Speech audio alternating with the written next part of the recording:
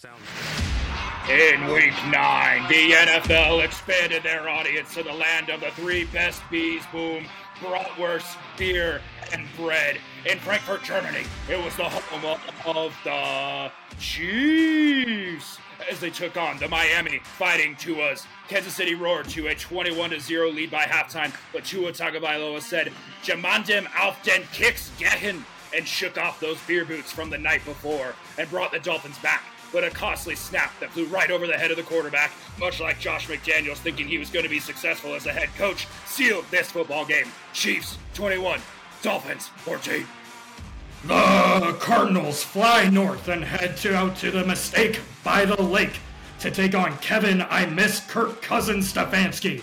Clayton I Can't Carry a Tune gets his first start and does his best Mitch Trubisky impersonation, throwing 2 picks and contributing 1 fumble as Cleveland rocks to a 27-0 win.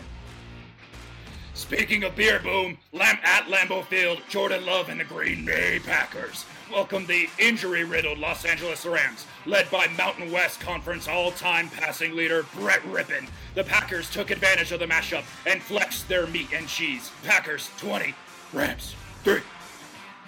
We fly out to the city best known for The Wire as the Ravens look to defend their title as top bird in the NFL.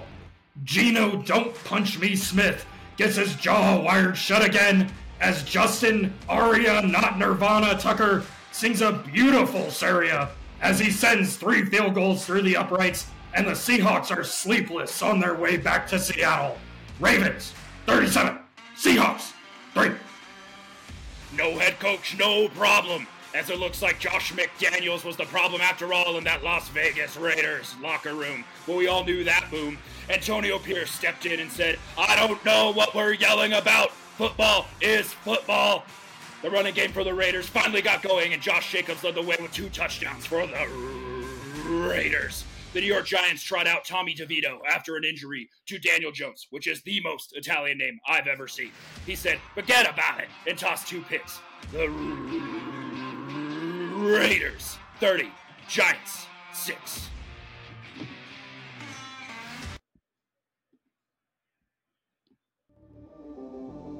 On today's episode of Out of Office Bros, we're discussing the Buffs' rally coming short against the Beavers, around college football, and other NFL news. This is Out of Office Bros. Let's hit it.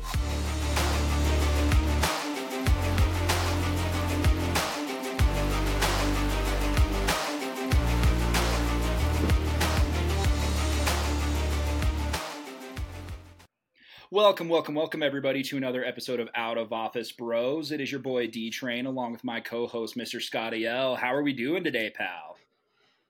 D-Train, we're fighting through again. One thing that is really helping me today, and I apologize to our listeners if I'm a little distracted as we film, we got Buffs basketball back as our men are currently beating the ever-loving shit out of Towson.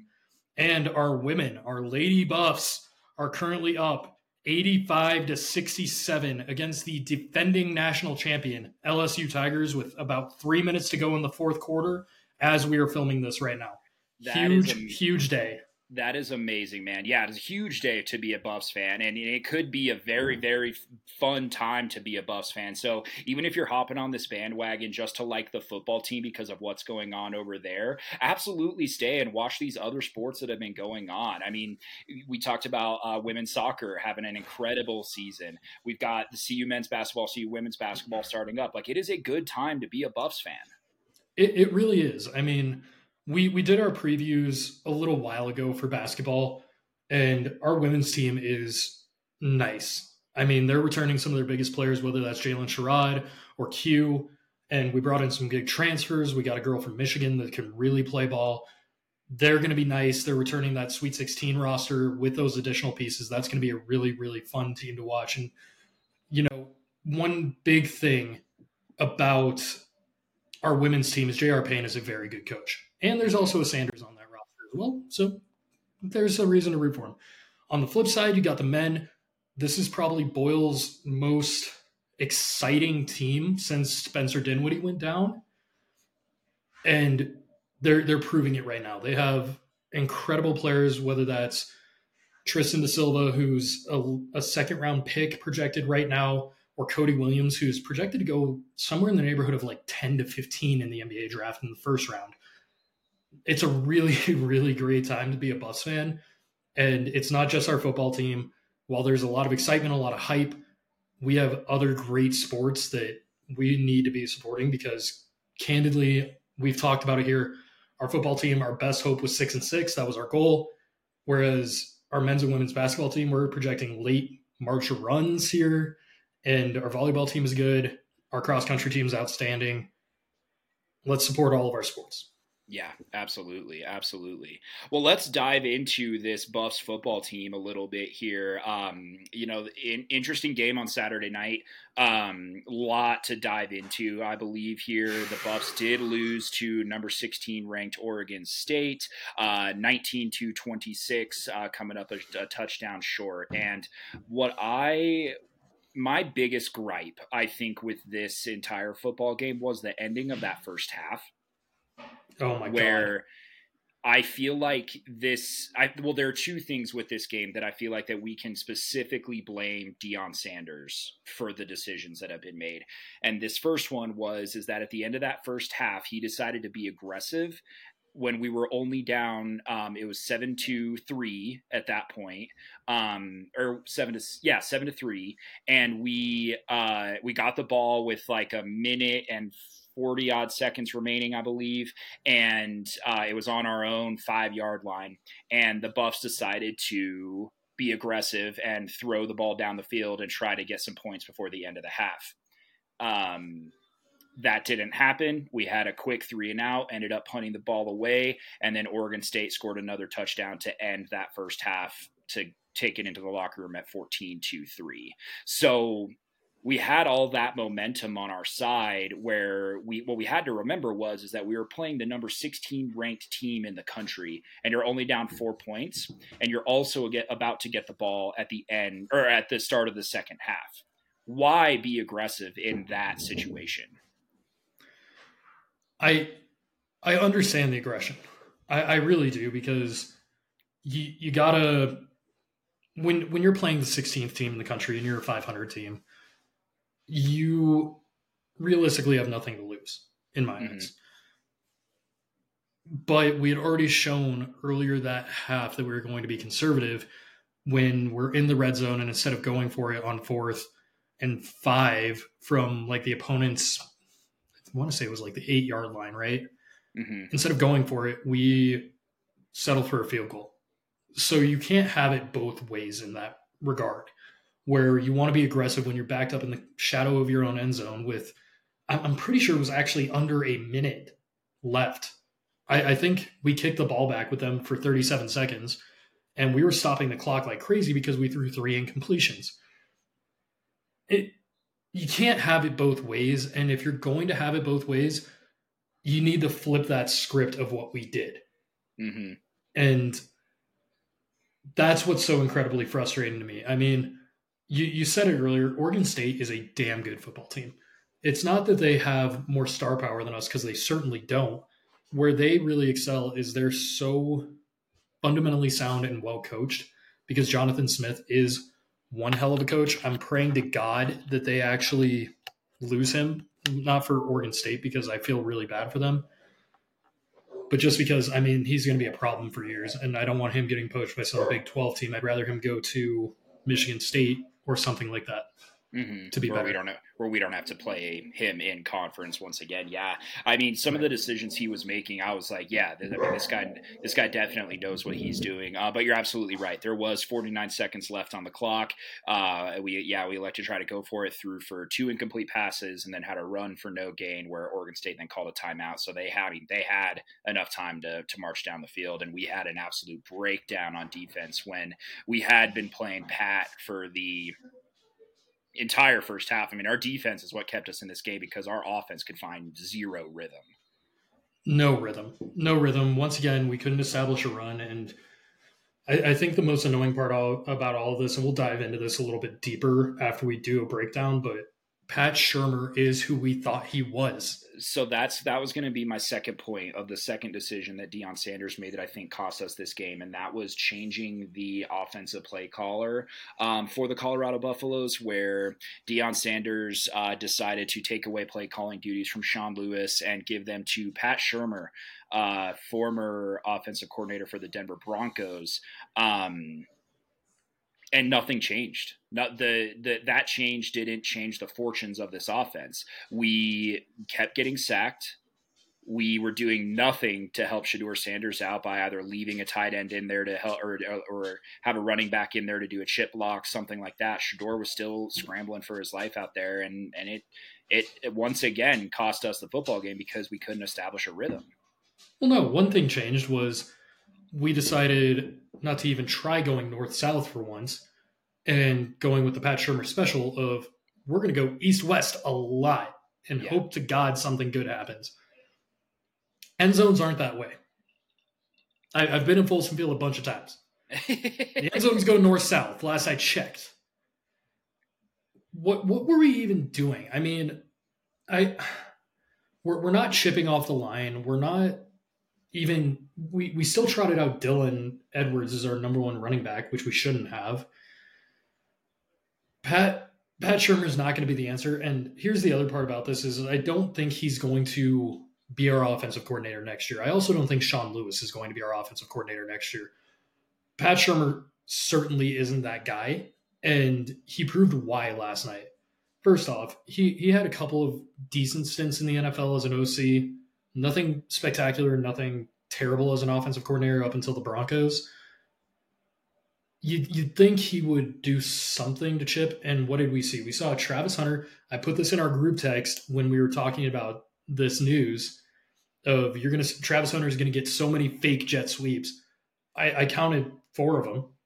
I was right. And when they finally tried to throw it to him after a jet sweep fake, it went for -4. Right. Like, there was nothing creative. It actually was worse in my eyes, this offense. And granted, I would have hated this offense, especially if we were playing UCLA. Mm-hmm. But, it's going to be a messy divorce, I think, between Sean Lewis and the staff. I think that it's no one's fault. I don't blame Prime for that. I don't blame Sean Lewis for that. I think the issue is when you look at Sean Lewis, and we've talked about his tendencies in the past, what always made his offense really go, and his running game in particular really go, was having a mobile quarterback that was a true dual threat. While Shedeur can move and he can get out of the pocket and scramble for some yards, he's not a running quarterback. Right. And Sean Lewis's entire offense is predicated on the quarterback being able to run that RPO. And then that sets up, freeing up the running back, that draws in the linebackers, where it frees up that intermediate passing game. That could be the issue, and it just didn't meld well. I think, we probably both parties look back and say, this wasn't the right fit. I'm curious to see who we bring in here. I have a sneaky suspicion it's going to be Byron Leftwich, which I'm not sure that's going to go any better. But I'm hoping that we dig deep and we find a better offensive line coach. If we could go poach the dude from Oregon State, because that offensive line is incredible with a bunch of mid and low 3-stars starting. Go get him. But we got to figure something out. Yeah, no, we definitely do, man. And it's so frustrating to watch as a Buffs fan because it's so elementary of the things that you could do to get this fixed. If you still want to go 4 wide, throw a tight end in there, and then that's 11. Like, throw it to like have 6 people blocking. Shedeur makes 7, and then you have 4 wide receivers. Holy shit. Sorry to our listeners. We're going to get into football talk. The Colorado women's basketball team just upset the LSU Tigers 92-78 in Las Vegas. Wow. Huge dub for the Buffs to start the year. That is a tremendous upset as we take down the number 1 LSU Tigers. Holy shit. Sorry. And the Buffs beat Towson as well. Buffs men's basketball just won. Yeah. That was expected, though. Yeah. Back to football. It's incredibly frustrating that it seems like our offensive line has gotten worse every single week. Yeah. And then our defense has actually improved every single week. I want to dive into the defense in a minute, but I've never in my life seen, outside of when we hired Mitch Rodrigue for our offensive line, good call, Carl. You took a guy who was selling blocking sleds to coach an offensive line for Division One football. I haven't seen a offensive line regress to this extent and this rapidly over the course of a season. I mean, our week one, it wasn't great by any stretch of the imagination, but it wasn't this bad where we couldn't complete a 3-step drop. We couldn't get any push off the line. I don't know what's happened, and I think that's got to be coaching. And that's what happens when you take a guy who his highest level of coaching was G5. Right. Right. I mean, there's so many things that you can point to that it could be, scheme, coaching, Shador holding too long onto the ball. I mean, it's a amalgam of all of these things that are just, unfortunately for the Buffaloes, just costing them football games. If we had any modicum of success moving forward, it's going to be fixing that offensive line, and everybody knows it. Everybody knows that moving, if they're going to be playing the Colorado Buffaloes, that they have to attack Shador and bring blitzes, because otherwise he's going to pick you apart. You have to get to him quickly. So every team is doing it. I mean, they exposed us pretty early, unfortunately, before we could get those 6 wins. Yeah, and we got to win this week. We got to win the Wazoo game on the road, because there's no way we're going to beat Utah in Utah. I'm going to say that right now. There's no way that happens. So if we want to go to a bowl this year, if we want to go bowling, we got to get the next 2. Yeah. And, you talked about how Shador's going to dice you up. I'm not sure he's going to right now. And that's not to doubt his talent or his accuracy or his just presence on the field. It's the fact that I think he's playing on one damn leg right now. Yeah. Because he's been hit so much. I mean, he's had to go up to the locker room twice now to get shot up during the game. And you could tell he floated a couple that he's usually pretty accurate on. He shorted a couple. That one that really stands out to me is that deep ball to Travis Hunter that drew a PI because of a great play by Travis. But early in the year at TCU, Shador drops that in a bucket, and it's 6 versus a 15-yard penalty, and then we stalled out again. I think Shador is seriously hurt, and one thing that I'm starting to question is, do the guys on that offensive line like their quarterback? Like, I'm watching the interactions. I went back and watched the game because I was obviously in the stadium. So I wanted to see everything that was going on that you miss when you're there, when you're at a game. Like you know it, I know it. So I went back and kind of skimmed through the game, and one thing that I kept noticing, and one thing that's kind of been a theme this year, is when the offense comes off the field, Shador's over by himself on the bench, or he's just with the other quarterbacks. You watch Michael Penix Jr., you watch Caleb Williams and these other Bo Nix, these other elite quarterbacks, particularly in the pack. They're talking to their offensive line. They're talking to their receivers. Those guys are gravitating towards them. Mm-hmm. When one of them gets knocked down, you see a multitude of linemen come over, pick him up. Or if he gets hit a little bit late, or if it's questionable, you see those guys get in the face of the defender and make a move. I haven't seen that out of our offensive line. And I don't know if there's friction between Shador and those guys, or if those guys just don't have that killer instinct, or what it is. But that is my biggest concern right now, because and I don't think it's the coach's kid thing, because you look at Shiloh on the defensive side of the ball, he is evidently the leader of that side. And you could tell those guys gravitate towards him. You always see him and Trevor Woods like celebrating together and getting after it together. And same with Cameron Stillman Craig and all the other guys on the defensive side of the ball. That I'm starting to question, is Shador liked by this team? And that's a scary thought to me, that he is the Bo Callahan versus... I was just going to say, so none of his teammates are going to show up to his birthday party sort of scenario. That's my concern, except for maybe Travis. Because it's a really weird dichotomy that we're seeing because we've seen tough quarterbacks like Shador, and let's not mistake that. Shador is a tough son of a bitch. We saw it with Sefo Lufau, but those guys, those offensive linemen, those running backs, those wide receivers, they all backed Sefo. And you could tell they would go to war for him. I just haven't seen that from the offensive side of the ball for Shador, even though he's taking hits that are worse than what Sefo took in a lot of cases. Yeah.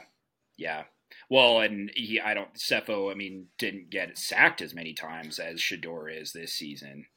No. I'm not sure anyone will ever get sacked as much as Shador has this season. I mean, hopefully it's not. Insane.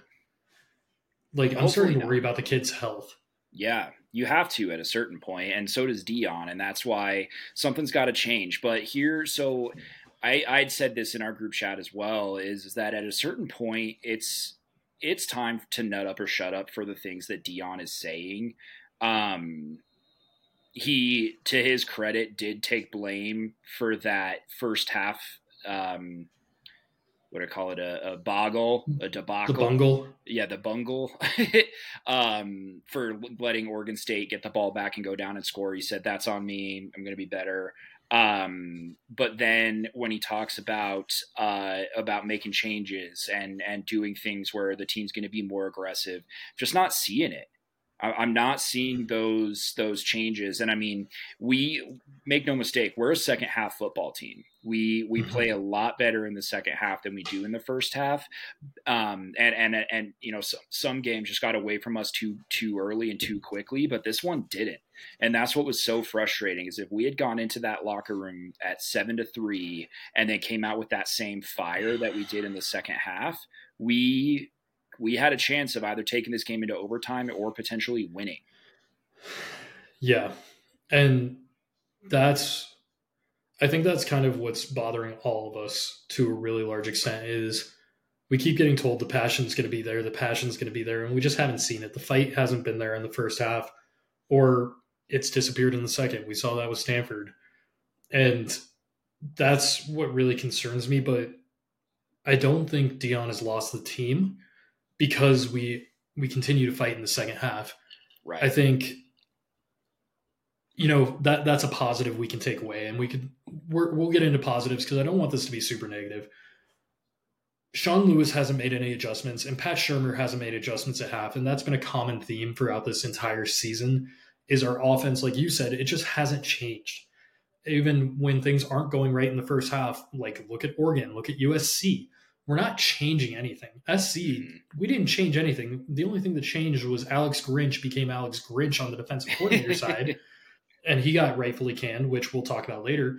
But that was the positive from that. But then you look at Stanford, our offense was anemic for most of the second half, and that's why Stanford was able to come back in that ballgame, because we put up 29 in the first half, but then we didn't do anything to keep that train rolling in the second half. Our offense against ASU, that game was much closer than it should have been. And I look at that as we didn't adjust when ASU kind of keyed in on us on that first half. We got to throw something different. We got to throw some wrinkles out there. And, you know, he's paid a lot more to do this than you and I are sitting here talking about it for free. He knows more football. He's forgotten more football than we'll ever know. Right. And I think that's that's the most frustrating part about this to me, is we're sitting here saying you need to make adjustments, you need to run the ball, you need to dominate the time of possession. That's why Oregon State won. Like, look at their time of possession from this game. They controlled the clock 36 minutes to 24. Yeah. That's how you win ball games. We've talked about it with the Broncos, and we're not making adjustments to change it. Yeah. Yeah. No, I mean, that's a great point, that these coaches, they have watched more film. They know exactly how to fix it. Why aren't they doing so? That's the frustrating part. Yeah. Let's get into some positives though. Let's get it. Yeah. Yeah. We're still one of those teams that plays to the level of our competition every single game. Like, it's like I said, that we're a second half team. It's also the fact that we play to the level of our competition. I don't think that Oregon State is as good as they think they are. that or like you said, our defense was that much more improved. Um, eh, we had quite a few sacks. Defense was getting Mm-hmm. after the quarterback. DJU, like you had said in our preview, he is fine. He's a good quarterback. I wouldn't say that he necessarily like picked us apart or anything like that. No. It was a fun ball game to watch. Other than being a frustrated fan, it was a fun football game to watch. Yeah. And you hit on it there. Our defense was getting after it. Our defense, and why I've laid off of Charles Kelly so much, progressively they are getting better. Yeah. They are. We're starting to see a genuine pass rush with Jordan Dominic. He has emerged as a true pass rush threat. You see an opportunistic defense where we forced 2 turnovers this game and we didn't capitalize. We forced 4 against UCLA and we didn't capitalize on any of them. Like, our defense is giving us chances and we're getting the ball into what should be our strengths hands.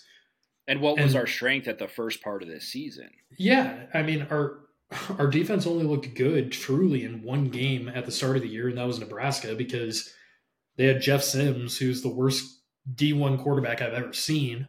And that says something, as we watched 3 terrible ones last year for the Buffs. Jeff Sims is worse. But the defense is improving, and they're very opportunistic. They're leading the Pac-12 in turnovers, which is an insane thing to think about, given, candidly, we look at the yardage and we look at the points totals.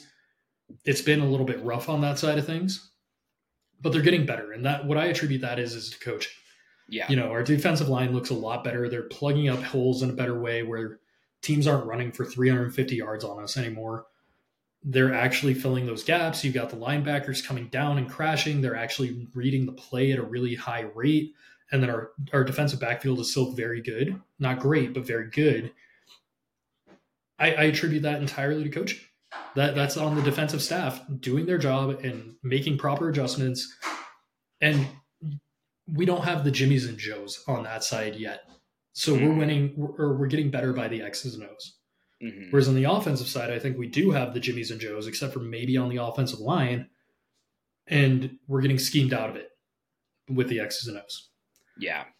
That said, I'm encouraged by our defense. I think Shiloh Sanders is an incredible player, and he's proven that. He's a ball hawk.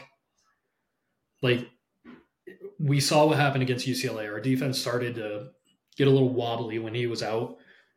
This week against Oregon State, that kid was flying around the field. He forced another fumble. He made a ton of open field tackles. He was really, really strong. And Trevor Woods, man. Trevor Woods is the unsung hero of this Buffs team, as he moved from safety to linebacker, and he's performed admirably at the linebacker position. Yeah. You had said this in the preview that his IQ for the game is really what makes this dude impressive. And he's like a second coach out there for that defense. Mm-hmm. Just you can see him calling things out on the line. They're all yelling at each other, like what is going on, and having that communication. And that's what you need on the defensive side of the ball. But I mean, after being ranked in the top 25 after our 3-0 start, we are in the danger zone, I would say, of missing out on a bowl eligibility here. With 3 remaining games left, what do you think the odds are of the Buffs sneaking 2 out here against U of A, Washington State, and then to follow for our final game of the year against Utah? Utah I'm chalking up as a loss right away. Kyle Whittingham, he's too good of a coach. He's got a tough football team that's really smart and physical, and that's been our downfall. So I'd say Utah's 5% chance. Any given Saturday, anything can happen. That's the beauty of college football. It's just not likely. Arizona, I liked that opportunity a lot more at the start of the year when it was Jaden DeLora starting at quarterback versus this freshman that came out of absolutely nowhere in Fafita, who's been lighting it up since he came in, since DeLora got hurt, and he's taken over the reins and he's not giving him back. He just beat UCLA. Yeah, they've got U of A ranked. Yeah, he's a beast, and that offensive line is improved. Jed Fish kind of has it clicking a little bit down there in the desert. I think what I like about our chances this week is it is in Boulder. Mm-hmm. We keep saying that we got to establish a run. We keep saying that. I think that -7 rushing yards against Oregon State. well, yeah, because Shador was sacked for -37 rushing yards. That obviously still isn't great that we only had 30 yards outside of that, but I like our chances okay against U of A. I'm looking on ESPN. They do the little matchup predictor thing. They have us at a 29.6% chance to win. I am actually going to go lower. I think it's about a 20% chance. Mm. I can see us finishing the season at 5-7. To be perfectly honest, I do think we could beat Wazoo. I think that's going to be our best shot at a win because they're spiraling right now in a major way. They just lost to Stanford 10-7, which is the weirdest Pac-12 score of the year. Followed by U of A is our next likelihood, and like I said, that odds is low. So I'll call it now. I think we finish 5-7. Just miss out on a bowl, which you know what? That's still a 4-game improvement, and right. Coach Prime comes from the Bobby Bowden school. He played for him at FSU, a legendary coach in his own right. And Bobby Bowden's thing when it comes to turning around a program was, first thing you lose big, second thing you lose small, then you win small, then you win big. Mm-hmm. We had to lose big last year. Our margin of loss or our point differential was like 29.6. Now we're in the lose small territory. Our margin of point differential, I texted it to you, it's something like 3.4. Yeah. That's a huge improvement. Huge improvement. So we're in the lose small right now. That means next year, theoretically, if we follow this roadmap, we're in the win small. And then 2 years down the line, we're win big, which actually kind of adds up to me. So I'm really hoping that is the roadmap we follow. But it is frustrating right now. It's very frustrating right now. It definitely is. Well, let's move on to another topic and talk about some other games that happened around NCAA football this week. The big one for us is our boys, the Air Force Falcons, did lose to the Army Black Knights. Eliminating any chances of a Colorado school being eligible for the BCS national championship. Yeah, that was a very depressing game from the Air Force Falcons. I don't know what exactly happened outside of they turned the ball over a shit ton. Yeah, which is very uncharacteristic. Lots of fumbles. The quarterback threw his usual one interception. I think he might have had 2 actually in this game. 2 this game. But that it was happening every single other game, so it's not like that was out of character. It was just they were turning the ball over a lot, and then Army was taking advantage of those turnovers. Yeah, I mean, we're a podcast that admits when we're wrong. Mm-hmm. Army Black Knights, great game. You guys came in here, you punched our Falcons in the mouth. I mean, right from the get-go. They jumped out to an early lead, and it was never much of a game, to be honest with you. Yeah, our buddy Ethan texted us and said, texted us a screenshot of the score when Army was up 10-0, I believe, and you said, "I'm not worried." And then a little bit later, Army scored again, and I said, "I'm a little worried." And then Air Force had another turnover, and I said, "Okay, I'm a lot worried." Yeah, and then Army scored off of that, and I said, "Yeah, Air Force is losing." Yeah. Like, it's just that you can feel it in a football game when those kinds of things happen. There's so much that goes to momentum in football games, and it was early to tell, kind of midway through that third quarter of that game, that I was like, "Oh yeah, Army has this one for sure." Yeah, and Bryson Daly, the Army quarterback, he came out and had himself a day. He feasted on the Falcons defense, which you think that Air Force would be adept to handling this kind of offense, given that it's basically the same offense they run. Right. And Bryson Daly just went off. He only threw 9 passes. 4 of them were complete for 40 yards. It's not like he lit it up through the air, as Army never has and never will. But on the ground, he had 36 carries for 170 yards and 2 tutties. Mm-hmm. That's disgusting. Disgusting. Yeah. That is so good. And he put the ball in his hands and he just willed that team to victory. And it's hard to watch as someone that was really rooting for Air Force and was ready to get the blue and white out for the CFP and fly out and watch them beat the Ohio State Buckeyes. But didn't happen. I still think they could beat Ohio State, though.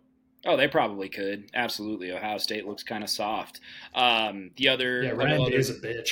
A couple other big games that went on. The Washington Huskies took on USC Trojans in a shootout, and Michael Penix Jr. might be better than Caleb Williams, everybody. I'm just throwing that out there right now. Huskies win Michael 52-42. He's so good. The arm talent on that kid is impressive. Unbelievable game. Probably the best game of the week, to be perfectly honest with you. Yeah. That or OK State and Oklahoma. That was. We'll talk about Bedlam. But Michael Penix just came out and flexed on Caleb Williams of, hey, I'm deserving to be talked about, and this Heisman is mine this year. That was a Heisman statement game for Michael Penix Jr. And my God, that Washington running back Johnson, dude, 256 yards, 4 tutties. Sheesh. Yeah. That was insane. I think we had said this before that game, but Washington is a more complete football team than USC is. They were going to win that football game either on the left hand of Michael Penix Jr. or any other way. And it just so happened that this game that I don't know who the OC is for Washington, decided we're going to run it down USC's throat. Yeah, and I mean, damn, did it work. I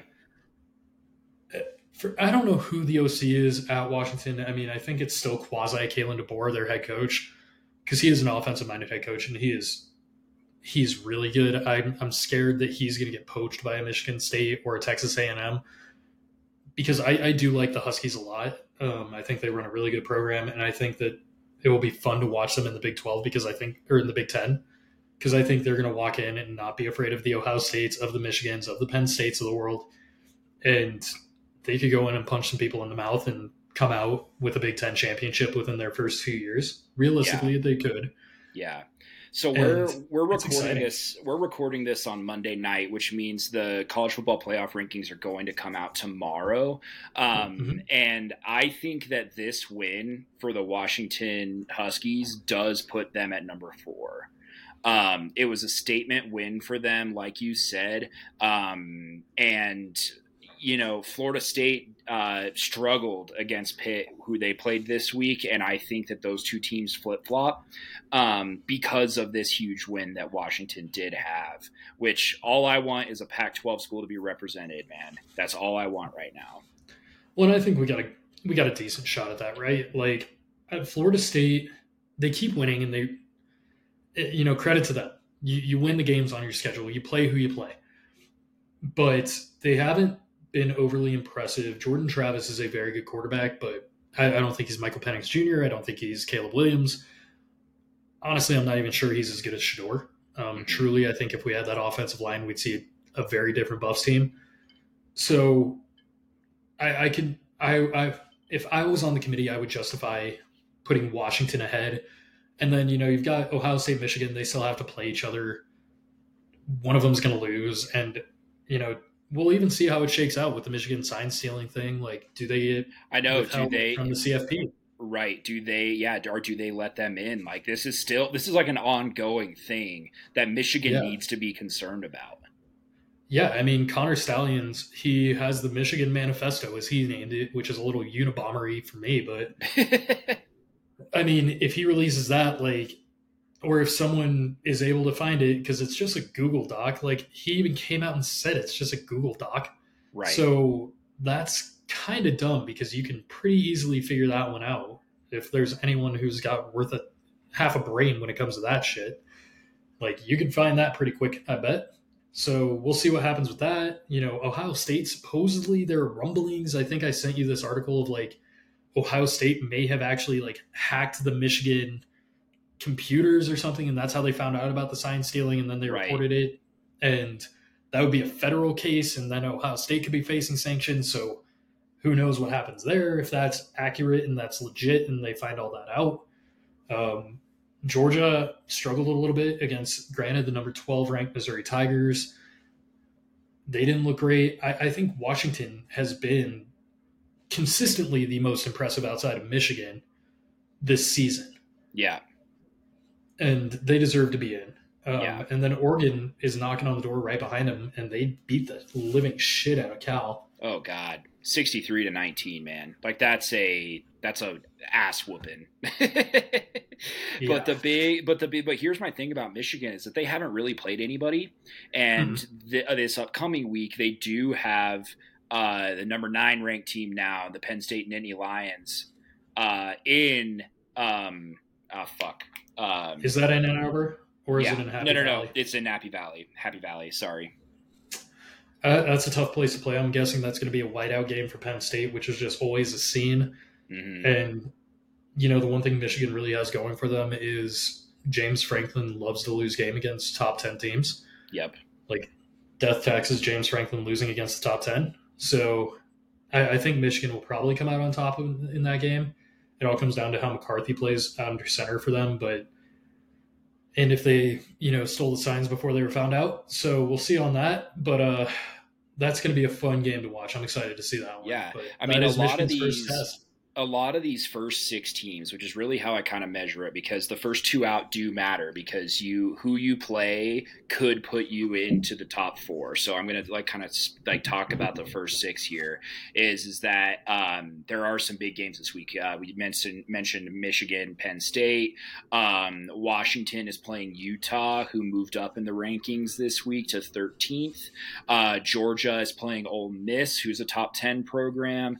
Ohio State, Michigan State, and Ohio State will probably win. Oregon's playing USC. That'd be another statement win for Oregon, and then we just see USC keep tumbling. And then Florida State taking on the U. So this is going to be a very, very fun weekend for college football. Yeah, it's going to be an awesome weekend. I might not. Well, I'm going to the game Saturday, but if I wasn't, I probably wouldn't leave my couch. Does USC fall out of the top 25? Yeah. I think they got to fall to like 25th this week. I think they're going to be 24-25 this week, maybe something like that.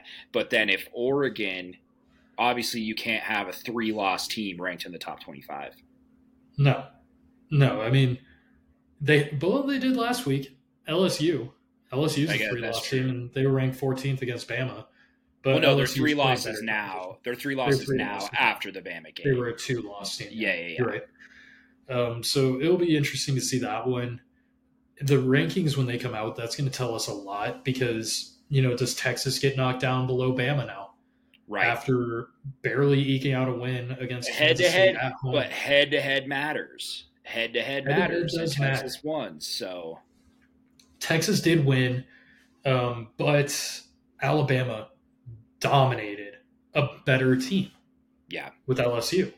Yeah. I mean, dominated 42-28.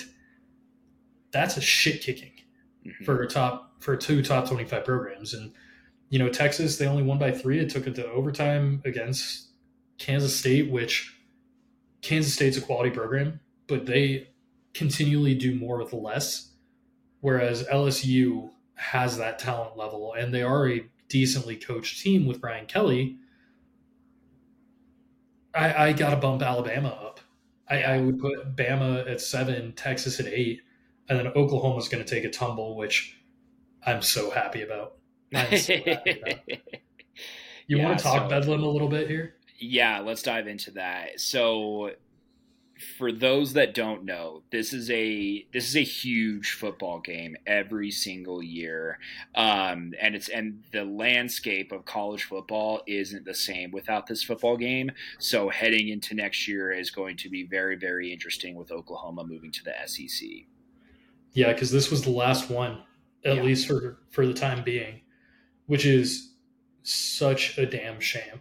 Yeah. Because as two people that grew up watching, Big 12 football and the rivalries that existed within that conference, it's now officially gone. Hmm. Um, you don't have CU Nebraska anymore. You don't have, Oklahoma, Oklahoma State. You should still have Texas, Oklahoma with the Red River. Depends on how the SEC schedules that out. I would be stunned if they got rid of that game because that one is so big in the landscape of college football. But you used to have Missouri and Kansas. That's dead. It's really sad to see what happened, but I love nothing more that the Oklahoma State Cowboys got the final laugh in what is currently the last bedlam because OU was the catalyst behind this game ending with them and Texas leaving the Big 12 to go to the SEC. Yeah. Yeah. No, it is amazing. And it was a really, really good football game. Like like these are those ones where you can't really point to like one thing being what happened that caused a team to lose, because both of these teams were just battling each other. When there's a final score of 27-24, that means that there is small successes on both sides of the football for both teams. Yeah, it was such a great football game to watch just as a fan because they were just taking turns. They were body blows the whole game. Hmm. Oklahoma State, they it was 7-7 tied at the end of the first quarter. Then Oklahoma State had a slightly better second quarter where it was 17-14, and then suddenly the third quarter comes and it's 21-17, and then Oklahoma State pulls it out at the end to win 27-24. It was an amazing, amazing game. The turnover battle was pretty good. It was Oklahoma had 3 to Oklahoma State's 1. Oklahoma State, though, dominated time of possession. Exactly. That's That's what I what was wins just ball going to games. say. That is what wins ball games. It's not fucking hard. No, it's a pretty simple formula. Like, Like get a I stop. I would be interested to do. I'd have to get paid for this. If and when Out of Office Pros gets big, I will do this research and I will look at the bajillion college football and NFL games that have been played and determine, based on time of possession, who won the football game and what the record of those games were. Why, That why might would you do exist. that? That might Why would exist. you? AI might be able to do that for me in 10 No, seconds, actually. no. We have rocket science Cole. Oh, that's right. We'll have Rocket Science interns. Cole, Colorado Springs Cole. That We'll guy, he develops formulas like it's nothing. We saw what he did with our have... fantasy football league. That's true. That's true. Speaking of that, he just beat me in fantasy this week, I don't want unfortunately. to talk about fantasy. I I'm the lost the punching bag. I'm the punching bag of our league for everybody that doesn't know, because I would have beat every single other person except for 2 this week. So I am the punching bag. Let's move My on to team's some terrible. let's move on to some NFL news. The biggest thing that occurred this week was that Josh McDaniel was fired from the Las Vegas Raiders after a I'm going to say what's the word I want to use here? An interesting start to his career with the Las Vegas Raiders, but not all that indifferent of that from his start with the Denver Broncos. Um, this dude has a reputation. He does, and it's not good. I mean, did you see the Raiders players after they won this week smoking cigars in the locker room? So happy, just so They elated for hated this him. to be done. So let me. I had found this. I'm just going to tell the story that I read. So I'd read a story. This was 2 weeks ago, where they had a team meeting, and Antonio Pierce, who is the now interim head coach, but I think coaches linebackers for the Las Vegas Raiders right now, former NFL player, got up and talked about his 2007 New York Giants team when he was playing for the Giants in '07, when they beat the undefeated New England Patriots in the Super Bowl, and how they believed that they could beat anybody, that they were a very, very good football team, and they went out there and proved it that day. Was trying to get the players hyped up or whatever. And Josh McDaniels apparently pulled Antonio Pierce to the side and said, "Don't talk about the Patriots like that." In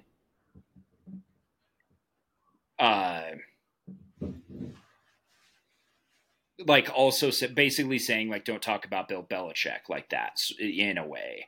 And nobody liked that. Nobody liked the fact that Josh McDaniels was still talking about his glory days being I don't even know if he was the OC at that point. He might have actually, yeah, because we hired him not too long after that. So he probably was the OC of the New England Patriots. It's like, this is your football team, man. Now, man, like you are at the helm of an entire franchise right now. Who cares what happened 15 years ago? Right.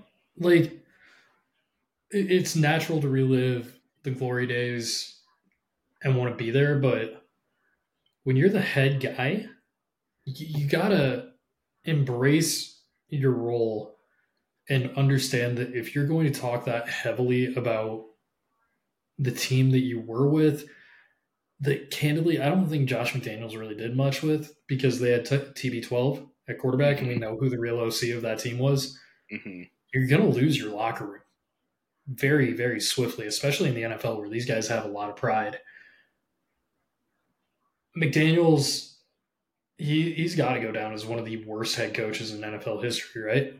Like, he's successfully tanked 2 franchises. Well, yeah. I mean, there's all these memes out there about him just laughing on his way back to New England because he's tanked a second franchise. Yeah, I mean, is this Belichick's, like, grand scheme? Like, did the NFL get too easy for Belichick that he had to just, like, find a game within a game and destroy other teams by sending spies out? Right. But then again, you know who's the worst team in the AFC right now, record-wise?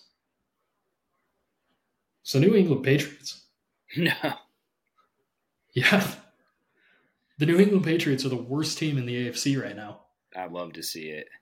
And they also have the worst point differential in the NFL right now, which is wild for a Belichick team.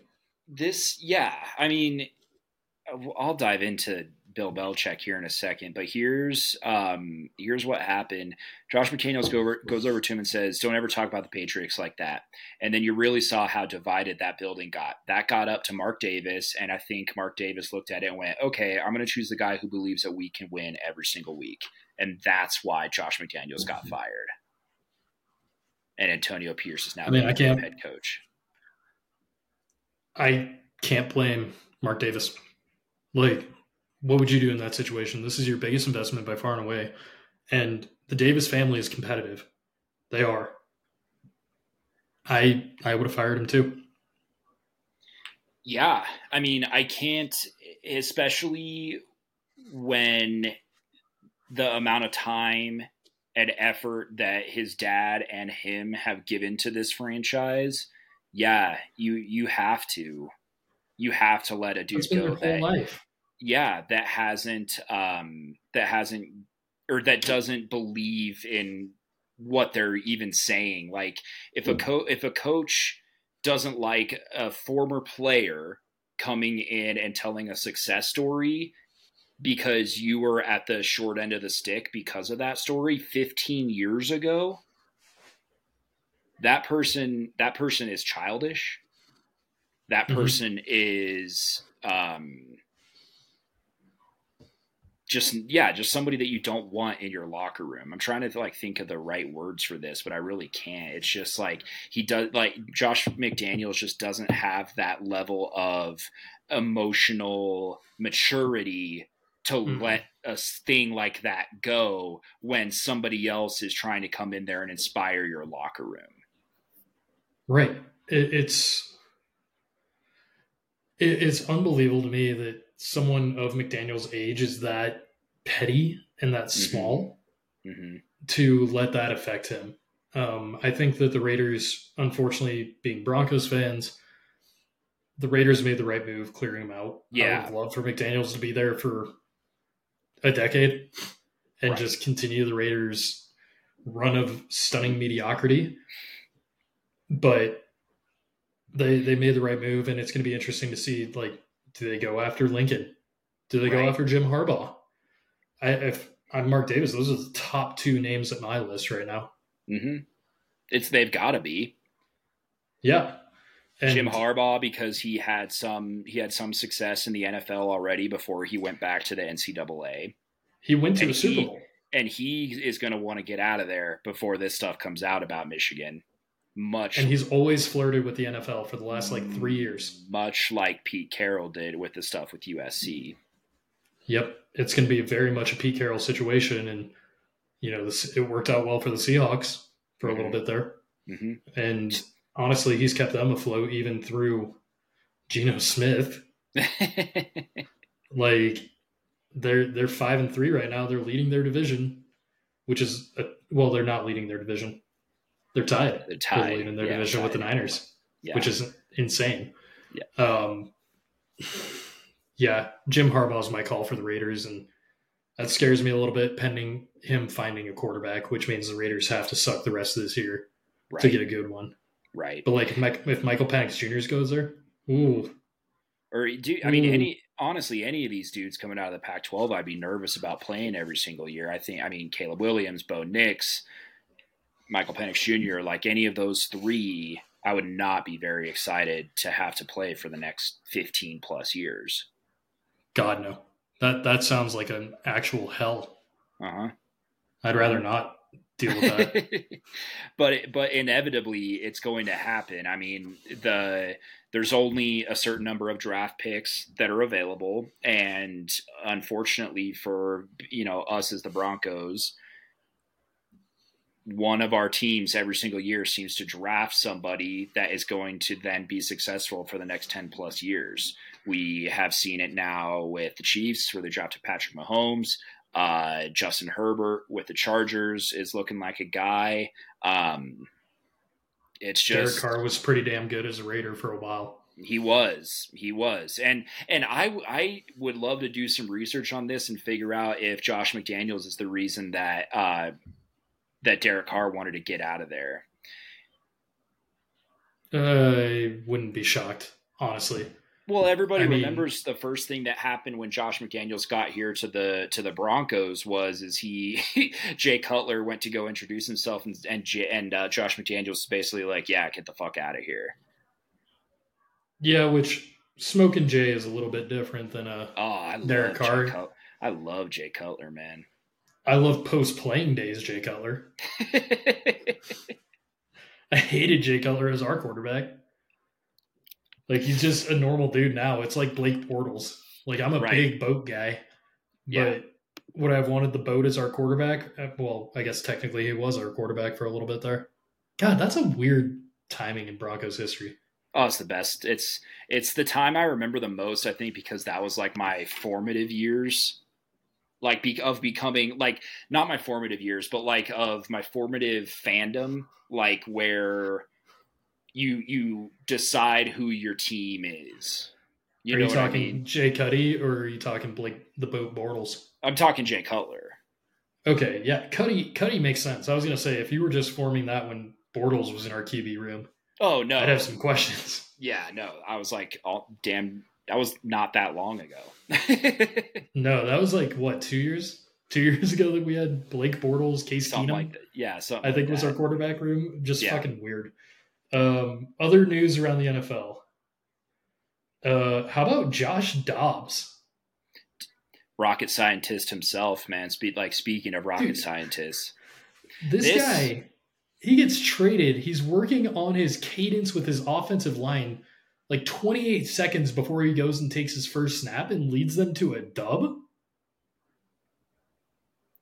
He said after the game, if there was a quiz, I'd fail based on my teammates' names. He doesn't even know the people that are on the Minnesota Vikings roster. Dude, he doesn't even know where Minneapolis is on a map yet. And I'm sure he knows that. Again, he's a rocket he's pretty scientist. Smart. Yeah, he is pretty smart. But God damn, like either the Falcons are really, really, really bad, or Josh Dobbs is that guy. Right. No, man. Like, He won a few ball games in Arizona down there. He really did. he Like did. they're they're about to get Kyler back, which is the only reason that they shipped him out. I'm pretty sure Yeah. because there's just absolutely no way you trade away a player who's winning you some football games just because. Um, No, and Kyler the is and starting this week. yeah, They already and the, announced. and the Minnesota Vikings, they made a good call. They probably looked at every single quarterback in the league, looked at all the backups, looked at everybody, and said that is the guy who we want to come in here and replace Kirk Cousins because they still think they have a shot at making the playoffs. I personally don't think that they do, and their offense is about to get a little bit better because I do think that Justin Jefferson is coming off of IR here soon. But I God, and that division is wide open. The Packers are ass.